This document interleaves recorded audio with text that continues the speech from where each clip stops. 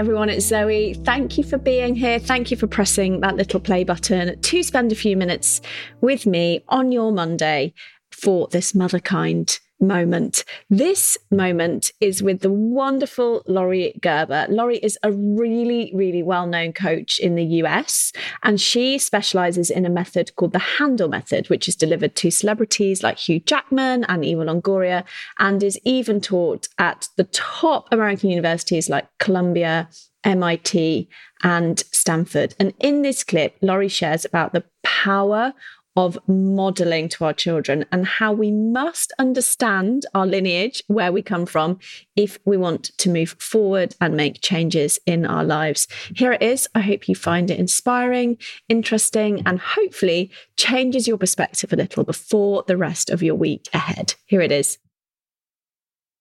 When you started to feel, the word that's coming up for me is empowered, how did that change your parenting? I believe that the most important thing as a parent is that you model having a happy life. If you want that for your child, whatever you want for your child. So for me, for my child, I want them to have a happy life, which I think means healthy, fun, contributing to the planet, love, right? Like it's not a million things, right? Like that's what I think a happy life is. So I want that for my kid. I think the most important thing that I can do is demonstrate it. Because we do as they do. Way, isn't it? It's the only way. Well, we did just establish epigenetics are real, and we really do imitate our parents, whether we like it or not. So give them something good to imitate, and you're off to a good start. There's no way around this now. And I think this is really exciting and really petrifying. Agreed. So really just in quitting sugar, just in rekindling my romance with their father, just in creating self-respect that happened with each choice of what I ate or didn't eat, with each choice of when I put myself to bed and woke myself up, with each choice, I became the mother I wanted to be because I became happy and healthy and self-loving. So then the parenting techniques became less important because just the whole vibration and space of the household changed. My availability changed, my spirit changed, everything changed. So that really is the most important thing. I could say a lot about also parenting techniques if you want. But I think it's so true. You know, I often look to some of the wisest minds that I think have walked this planet, you know, and when I became a parent, I was like, what have they said about parenting? And they all say that. I'm glad. I'm glad that we all agree. There you go. I mean, Motherkind was founded on this quote, which is a Thich Van Hahn quote, which is, you know, a parent's greatest inheritance to their children is their own happiness. It's so true. Everything's passed on, right? And DNA, emotional DNA. So all the work we do, they go on our shoulders. And so when you were doing this work, did you get new realizations? Because something I often coach on, talk about is, I think becoming a parent can bring up everything about how you were parented. For sure. And I'm wondering what your experience of that was and how you would coach someone through that who's like, you know, I cannot believe how critical my father was and I feel fucking angry. Yeah. How do we move past that into the vibration that you're talking about, which is expansion? Love that question. Love that question. Because interestingly, right, as soon as I got my own self-respect, got my relationship on track, started to look at my career, then I could go into the family stuff too, the family of origin stuff, because again, you can't avoid it. It's there. It's the elephant in the room.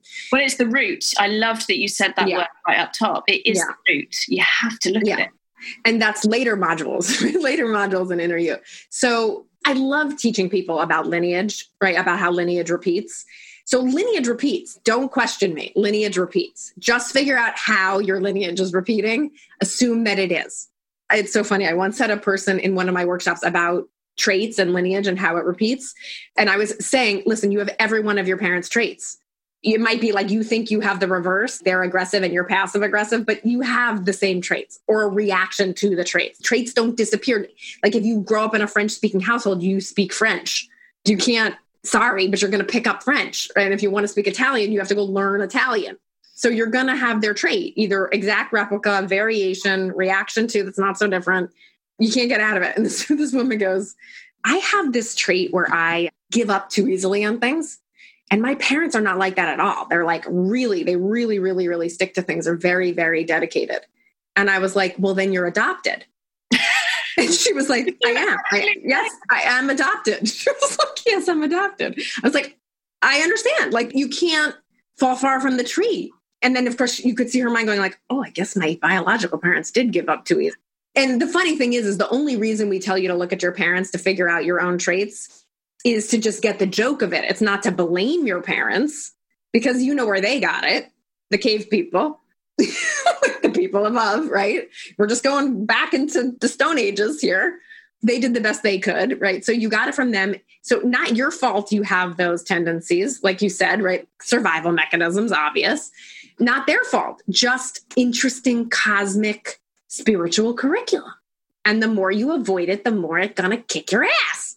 So how about we just take our little magnifying glass and go, all right, which one am I taking on this year? Like, what do I want to take on this year? So one thing I took on just last year, I have teenagers now. I have a 18-year-old, 16-year-old, and 5-year-old, but I took on not being sarcastic with my 15-year-old.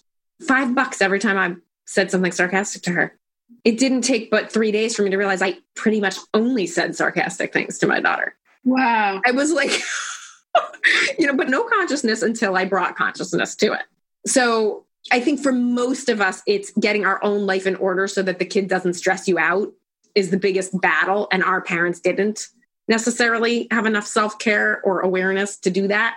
Once that's removed, it's about that wonderful balance of listening so that they want to talk and talking so that they want to listen, right? Like, how do we talk in a way that is easy to hear, and how do we listen in a way that makes them want to talk to us? That's like the next level of how we can design our parenting. And I am no expert. I can be a real jerk to my kids in, I think, some of the same ways my parents were to me, and some new and different ones, some variations. But I'm always willing to be criticized. I'm always willing to get feedback. I'm always willing to endeavor to make a change by actually making a change.